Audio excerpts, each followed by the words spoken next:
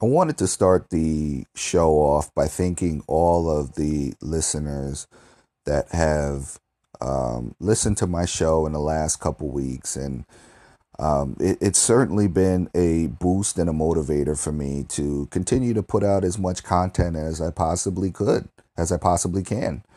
And I'm just super grateful. I'm super grateful for everybody that has given the show a chance. And I urge, if I urge you guys, if you guys are, supporters, or if you guys enjoy the content, to spread the word. Spread the word. Let people know, and um, and yeah. I mean, I'm just at a loss of words. I really do. I really truly appreciate that. And also, I wanted to let everybody know, to extend an invitation to everybody that, if you are able, or if you would like to send a voicemail, send me a voicemail. I check all my voicemails. I will correspond with all of you. And voicemails can be anything. It could be, a particular idea, or, if it's a particular thing that you disagree with, or, something you agree with me. If it's a statement, if it's a question, I will feature it on the next show.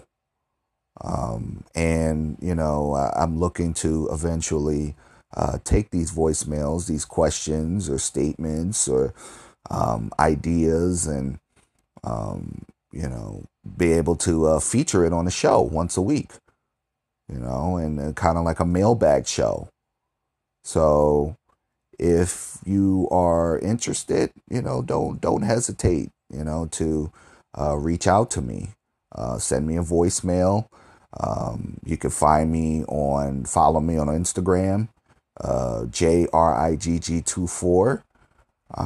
You can email me, JRIGG24 at gmail.com. You can follow me on Twitter. I don't use Twitter very much, but I'll certainly, I'm looking to certainly start using Twitter more and more. JRIG24. You can follow me on Twitter. I just want to, give people that opportunity that I'm always accessible. I'm always willing to talk to other people, and if you feel inclined, please don't hesitate to reach out and, um, you know, add me on social media, or, just simply send me a voicemail, and your voicemail will be featured on a, separate show, or, or perhaps even the next show. All right. So with all of that being said, I wanted to touch on something today that kind of piggybacks off of what I've spoken about in previous episodes. And it comes into this idea of, the right in this country, the right wing in this country, and the mischaracterization of the progressive position, and the complete straw man of some of these ideas that are just simply not the case. And this really struck a chord with me when Jordan Peterson, renowned clinical psychologist, I believe he's from Canada. He's a professor, and he's certainly gotten a lot of, I guess, publicity, good and bad publicity, depending on what circles you hang out in. But, as being sort of like this free speech absolutist. And that's where his claim to fame, I guess you could say, on the national stage, he really became popular and prominent. And you know, I think some of his points based upon, you know, maybe perhaps some of his ideas on free speech absolutism and, you know, some of his libertarianish stances. I think some of his other ideas, he gets misclassified a lot. I think, you know, people kind of go after him on the left and attack him on certain issues unfairly, more or less. I think he does sort of get mischaracterized in certain regards. But he had an interesting conversation, and, you know, it was a little snippet that I saw with Joe Rogan. He was recently on Joe Rogan's podcast, and he talked about, you know, the extremists, right? He talked about extremists on both sides, right?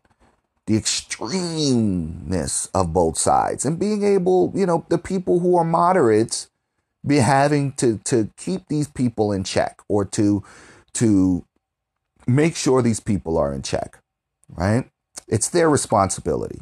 So it's the people on the right, you know, who are, I guess, in his eyes, moderates. It's their job to, you know, the neo-Nazis, the Ku Klux Klan, the people who are on the fringe right, to kind of keep them in check, to keep those ideas in check, to quell those ideas, right?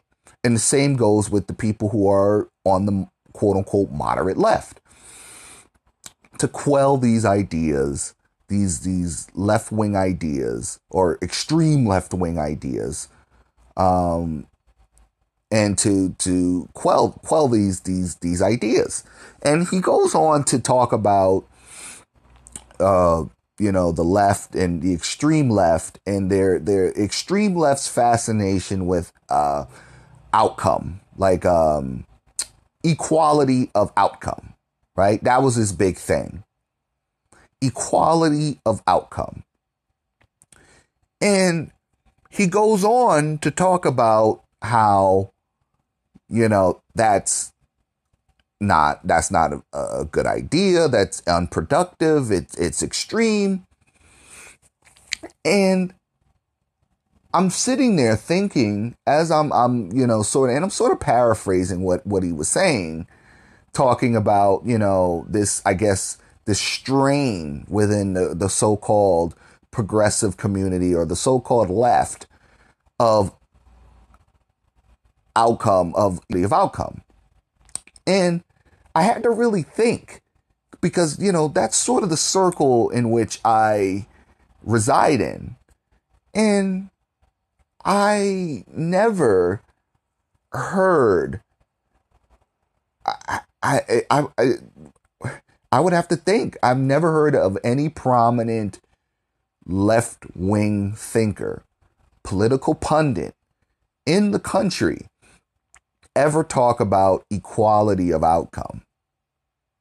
Typically, what people on the left argue about is equality of opportunity. Opportunity for education, opportunity to, you know, to get their needs met, to be able to compete in a marketplace system. I've never heard of a left-wing, you know, I guess prominent political, you know, and again, I can't speak for individuals, because I'm sure there are individuals that think the world is flat. But as far as like prominent people on the left, or prominent people who categorize themselves as being on the left, I've never heard that argument, you know, and by all means, if one could find, you know, prominent left-wing pundits, and, you know, please send me a voicemail and let me know. But it's certainly not a pervasive strain within the so-called left in the country. Whereas, you know, the example he was using with the extremist right, we have a rise of the extremist, quote unquote, the extremist right. Really, not even just in the wake of Trump. You know, the Southern Poverty Law Center studies this. They study right-wing extremist groups, right-wing hate groups, right? The patriot militia groups, neo-Nazis, skinheads, KKK. And there has been a steady uptick since, I think it was 2008, 2009, a steady uptick of those groups, of, membership of these groups. And an uptick of violence in the last 20 to 30 years with these groups. So it's this misdiagnosis as far as, well, both sides are equal. And, we're going to, kind of paint a picture as like, well, extremism, well, yeah, there's an extreme right, but, there's an extreme left. Why isn't anyone talking about the extreme left? And that's not to say that there's no such thing as an quote unquote extreme left. I spoke about this on a previous episode, the last episode. Absolutely. But, that's certainly not an issue in this country. If you want to go to like, another country, maybe somewhere in South America, or, where you have, leftist, militia groups, and okay, we can have that conversation, but it's certainly not anywhere near a comparison extremist right wing and extremist left, quote unquote, in this country. Because think about it. I said this in my last episode. In this country, extreme left is Medicare for all. Extreme left is publicly funded public college, tax funded college. That's extreme left in this country. But all that is in another country is just social democracy. In countries that we stack ourselves up to, other Western, modern, quote unquote, Western, first world, industrial countries, right? It really got me thinking after hearing this clip on how phenomenal the right wing in this country is at framing ideas, and how terrible the left wing in this country is at explaining ideas to people as if they're kindergartners. I think the left, and a lot of times in this country, gives people too much credit, right? So Bernie Sanders, big fan of Bernie Sanders, right? No surprise, right? No, you can hear, if you hear the way that I speak, it's no shock, right? Bernie Sanders, one thing that I've sort of disagreed with, and I think he has hurt the Democratic Party, the progressive people in the country, is by framing his policy points, framing his political platform as democratic socialism. I think he's done a wild disservice, because it's sort of like this smoking gun. It's a misnomer. It's a misnomer. Bernie Sanders and the people, like Alexandria Ocasio-Cortez, I'm a democratic socialist. It's all about the branding. The right wing in this country, I will say one thing about them that I think they've done a phenomenal job. Branding, right? Every statistical study and a lot of their key policy points shows that that's not the case. But if you yell it loud enough, if you explain it well enough to the American people, and if you frame things the way you frame things properly, you will get supporters. You know, look at the platform of the right wing when it comes to immigration. I've spoken about this. Oh my God, there's a massive influx of illegal immigrants coming across the Mexican border. They're bringing all of this crime, and it's just like a wave of like illegal immigration, and it's a wave, and it's like every single data point that studies this shows that there is no mass influx of people coming across the Mexican border, and that up to half of people who are here illegally are here because of they're overstaying their visa, work visa, school visas, and that it's not like this mass influx of people, you know, by the millions coming across the border. But, you know, they frame it, and if you say it more, if you say it loud enough, if you say it over and over and over and over again, and you continue to hammer the point home, then you don't need statistics. Do you realize a lot of these people, these guys don't talk with numbers. They appeal to emotion, right? And that's good enough for the average voter. That's good enough for the average citizen. If you raise enough doubt, you know, people don't care about facts. They care about feeling. It feels like that. It feels like this country is becoming more and more brown, even though that's not the case. Trump goes on the campaign trail, talks about how, you know, these urban cities, you know, it's like it's an urban decay and all of the crime and you know, we're gonna bring back a system where, you know, police are gonna be more heavily involved, and essentially calling for stop and frisk all around the country. It was a big story on the campaign trail when it came to addressing the concerns, I guess, of the black voter. You know, look at, you know, what do you have to lose? You know, it's like you guys are living in poverty. You're living in crime. Never mind the fact that all of these major cities, just about all of them, except for Chicago, crime rates have dropped drastically. New York, LA, these are cities that are as safe as they've ever been. Miami. You know, major cities are as safe as they've ever been. But, you know, if you know, this guy, if you know, they frame it, hey, it could be possible. It feels that way. You know, blacks and crime, and there's always crime, a lot of crime going on in black cities and black communities. So it must be the case. You know, quote unquote, and I hate this term, black on black crime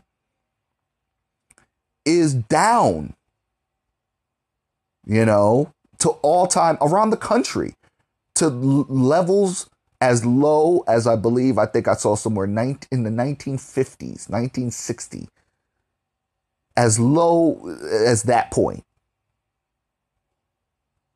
You know, a lot of these areas, you know, in these black communities and are as safe or safer than they've ever been,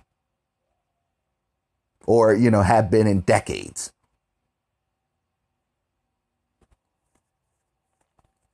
So where is this guy getting his information from? That's the question. That's the question. Where is this guy getting his information from?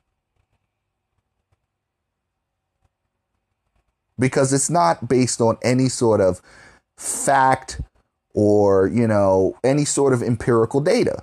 But empirical data doesn't matter. It's framing. Oh, it could be true. Oh, you know, Hillary Clinton, you know, the reason she won the popular vote is because, you know, there are 2 million of those people that voted were illegal immigrants. That's what Donald Trump said. You had people that believed that. Not like 2%. You had vast majority of his base believing that. It was quickly debunked. But, you know, you see how people, you know, the right wing in this country, they say shit And it's like there's no rhyme or reason. It goes all the way back to Reagan. Oh, welfare queen. You know, those blacks and the welfare fraud. And welfare fraud is such a huge problem. There have been studies that have come out that have shown that the vast majority, you know, not saying that there isn't welfare fraud, but, you know, one, white people use welfare more than black people. There's a higher number, I guess, just by definition. There are more white people in the country. So, yeah, they use welfare more. And, you know, it's a drop in the bucket. Vast majority of people who use welfare need welfare. They need those benefits for one reason or another. So, but that framing of like, well, you know, it's the black folks and they're using all the welfare and they're you know, driving up to the welfare office in their Cadillacs and eating steaks, and it's bullshit. But it's a narrative that sticks to this day within the Republican Party. It sticks to this day amongst the Republican voters. That's the power of framing. That's the power of framing the narrative and framing and telling a story, although there is no empirical data to back that up. Bernie Sanders and people who are supporters of his movement do no favors to themselves by categorizing themselves as democratic socialists. Because the fact of the matter is, these people they're social democrats. You know, they're not socialists or communists. They're social democrats. Right? They don't believe in the private, you know, the privatization of, you know, goods, of all goods. It's a mixed hybrid. When you look at their policy points, it's the same policy points as, the same policy ideas of the UK, the same policy ideas of Ireland. Or, well, that's the UK. The same policy points of, France. The same policy points of Sweden. The same policy points of Denmark. The same policy points of Norway. The same policy points of Germany, Spain. Social democracy, Canada. A mixed hybrid system. A mix of capitalism, a mix of socialism. We already have a mix of that. Public parks. I've spoken about this in detail. That's socialism. Right?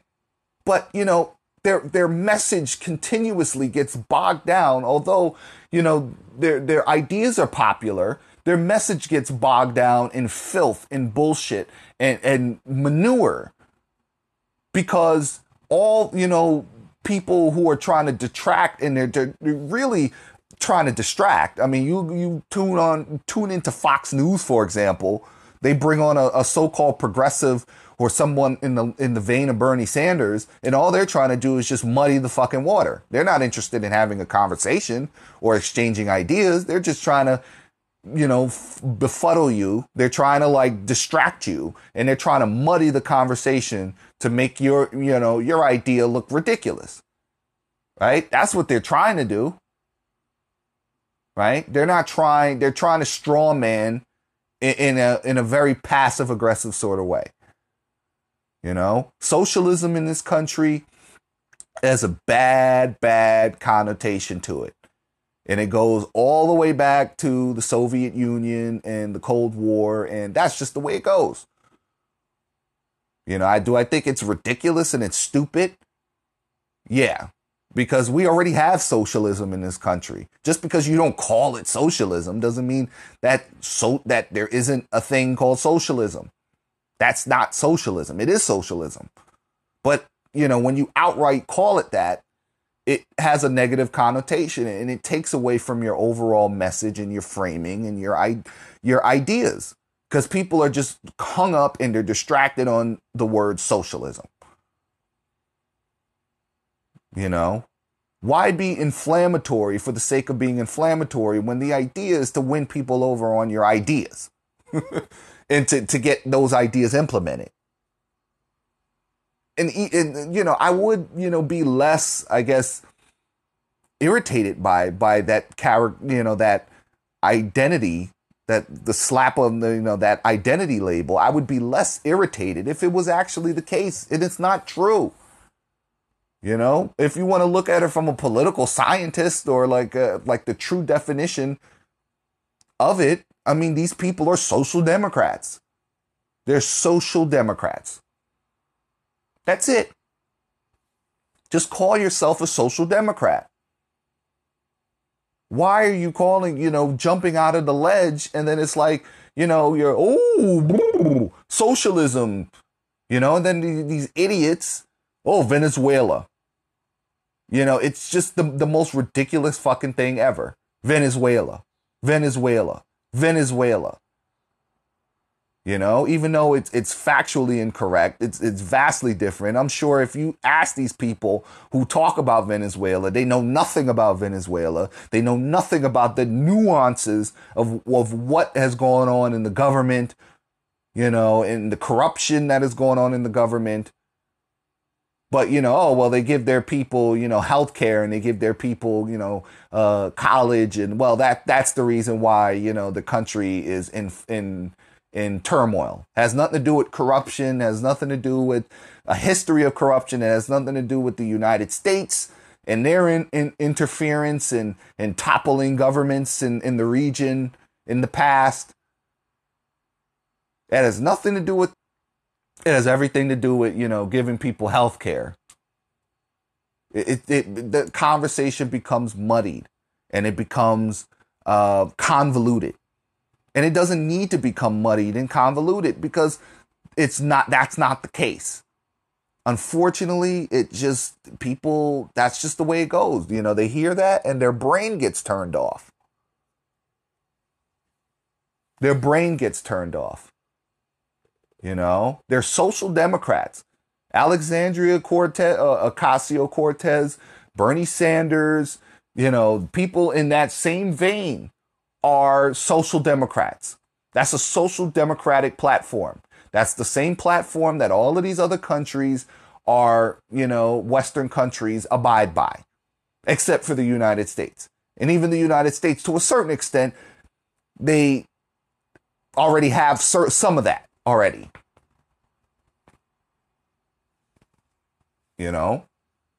So it's just, I really truly wish these people would just stop with the democratic socialism. Oh, I'm a democratic socialist. No, you're not. You're a social democrat. Stop confusing people and stop, giving these right-wing individuals, these dishonest actors and actresses in the conversation, giving them an easy out, giving them an easy way to try to muddy or convolute your argument or discredit you. Cornel West, same thing. These people, they come, I'm a democratic socialist. It's like, no.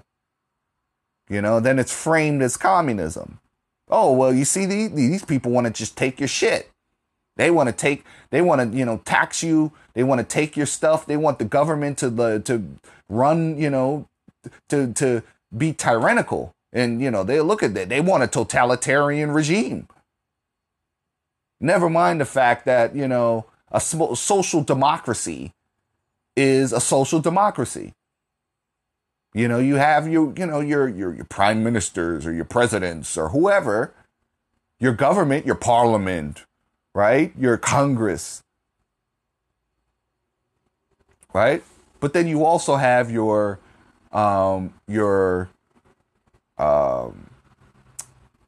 mixture, your hybrid of capitalism and socialism. You mix the two. you know? But again, the waters get muddied because of the mischaracterizing of your argument, which convolutes the argument in itself.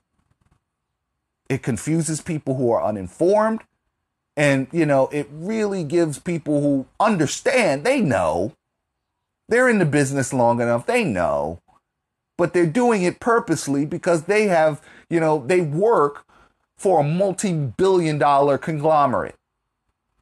These social democracy, democratic ideas are, you think these people, these millionaires and billionaires want a system like that?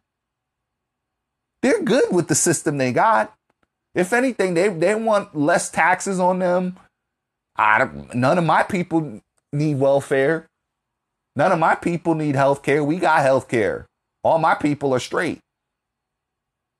And then you start making excuses for people about people. Well, they're less deserving than I am. They're less hardworking than I am. Never mind the fact that certain people are just dealt a hand, but it's a coping mechanism with these people. But all it does is just give people a way out that they don't deserve, and it frames an argument that is really not the argument at hand. The left can learn a lot from the right as far as framing arguments, learning how to frame arguments, learning how to appeal to people's emotion. The right has done this for years. Let's appeal to fear. Let's scare people, scare the shit out of people.